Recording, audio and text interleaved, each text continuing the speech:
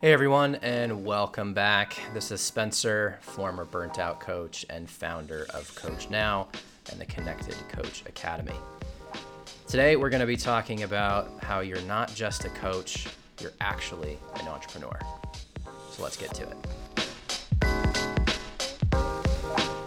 I've analyzed thousands of businesses and coached hundreds of business owners since I started Coach Now over 10 years ago. I've really seen it all at this point.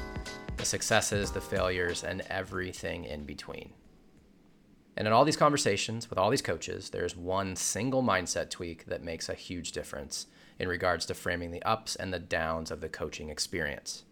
You're an entrepreneur first and a coach second.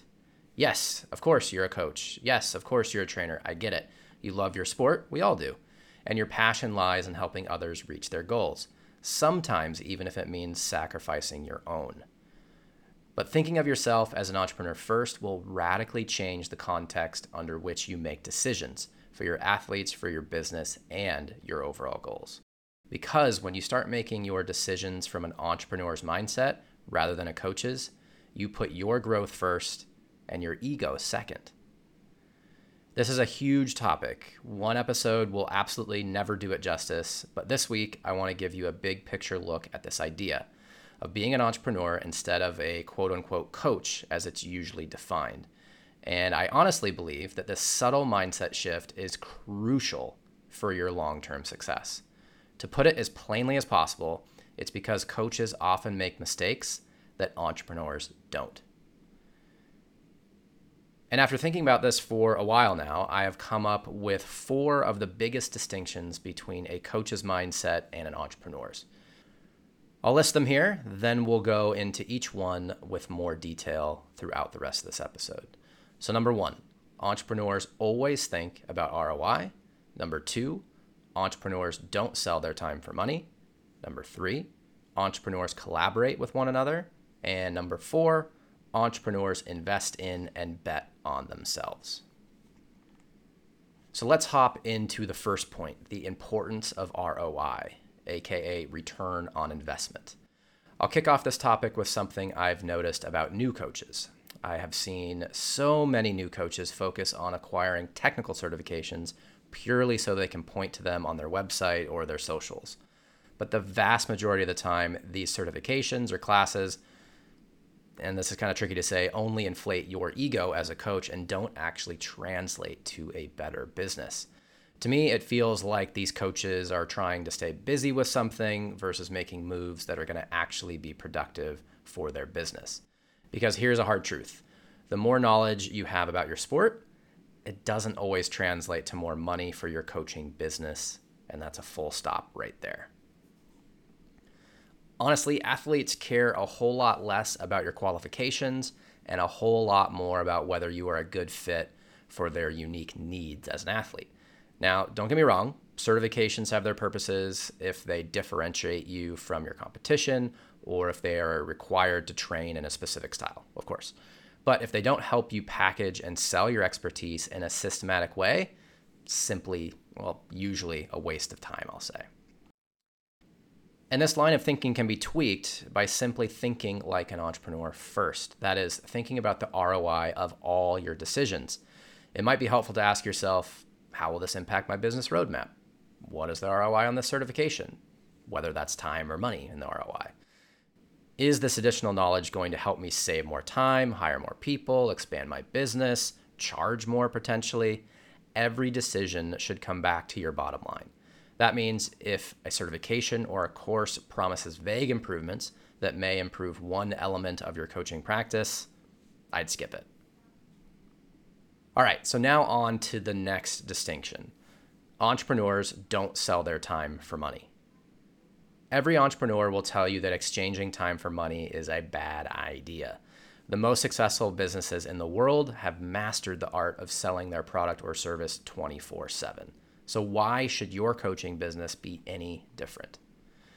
Now, as coaches, it's probably impossible to escape the time for money equation entirely, but I encourage you to set your business up so that you don't depend on it exclusively. And when you do need to sell time for money, think about how you can leverage that session to bring a bigger return down the line. In fancy marketing lingo, this is known as evergreen content. It's something you can automate to bring new attention and potential clients to your business. In my business, I'm always thinking about how I can leverage my time to create new products that don't require my constant attention to bring revenue in. You can see this, for example, in the recent virtualization of the Connected Coach Blueprint, or even in a recent uptick of our blog posts and podcast episodes. In a way, I'm selling my time right now speaking into a microphone, but keep in mind, this episode will exist into the ether forever. So I take a little bit of my time out of my day to record, and then years down the line, I might still be able to bring in new listeners or even new Coach Now customers if what I'm saying here resonates with them. So what point am I trying to make here? I encourage you to get into the habit of asking yourself how your teachings can benefit you after the live session is over. Tons of you are selling lessons and don't use any component of them as leverage for future revenue. And as I've said before, I think you're putting your business at risk by doing so. I'm not going to hammer on this point any longer, but it's always worth reiterating. Make your time work for you. Don't chase the endless cycle of exchanging your time for money. Next up, entrepreneurs collaborate with others. Truly bums me out how many coaches come to me asking me for my advice, but are resistant to sharing too much information about how their business actually operates. Often it's over some concern over IP or giving away too many secrets.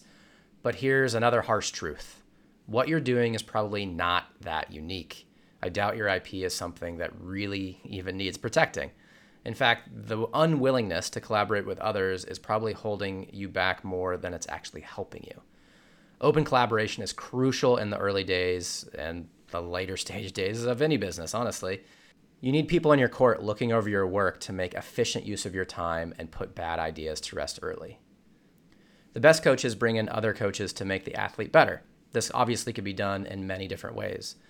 So let's say you're a technical baseball coach for batting. You may bring in a mental trainer or a physical trainer or somebody else who can help you round out your athlete. Whatever it might be, there are a ton of opportunities for collaboration that can help improve the athlete and help you build a more successful business. Entrepreneurs also have mentors. They look for advice constantly and exchange ideas to create better products. I promise that if you do the same, your business will thank you for it. For more on this topic, you can check out a recently released episode titled The Surprising Power of Collaboration. You should see it somewhere in the podcast feed wherever you're listening. All right, now on to the fourth key distinction between coaches and entrepreneurs. Entrepreneurs invest in and bet on themselves. No, I don't mean investing in the latest hardware that costs you thousands of dollars just so you can look like you're on the cutting edge. I mean investing your time and money into ideas, projects, and people that you believe in.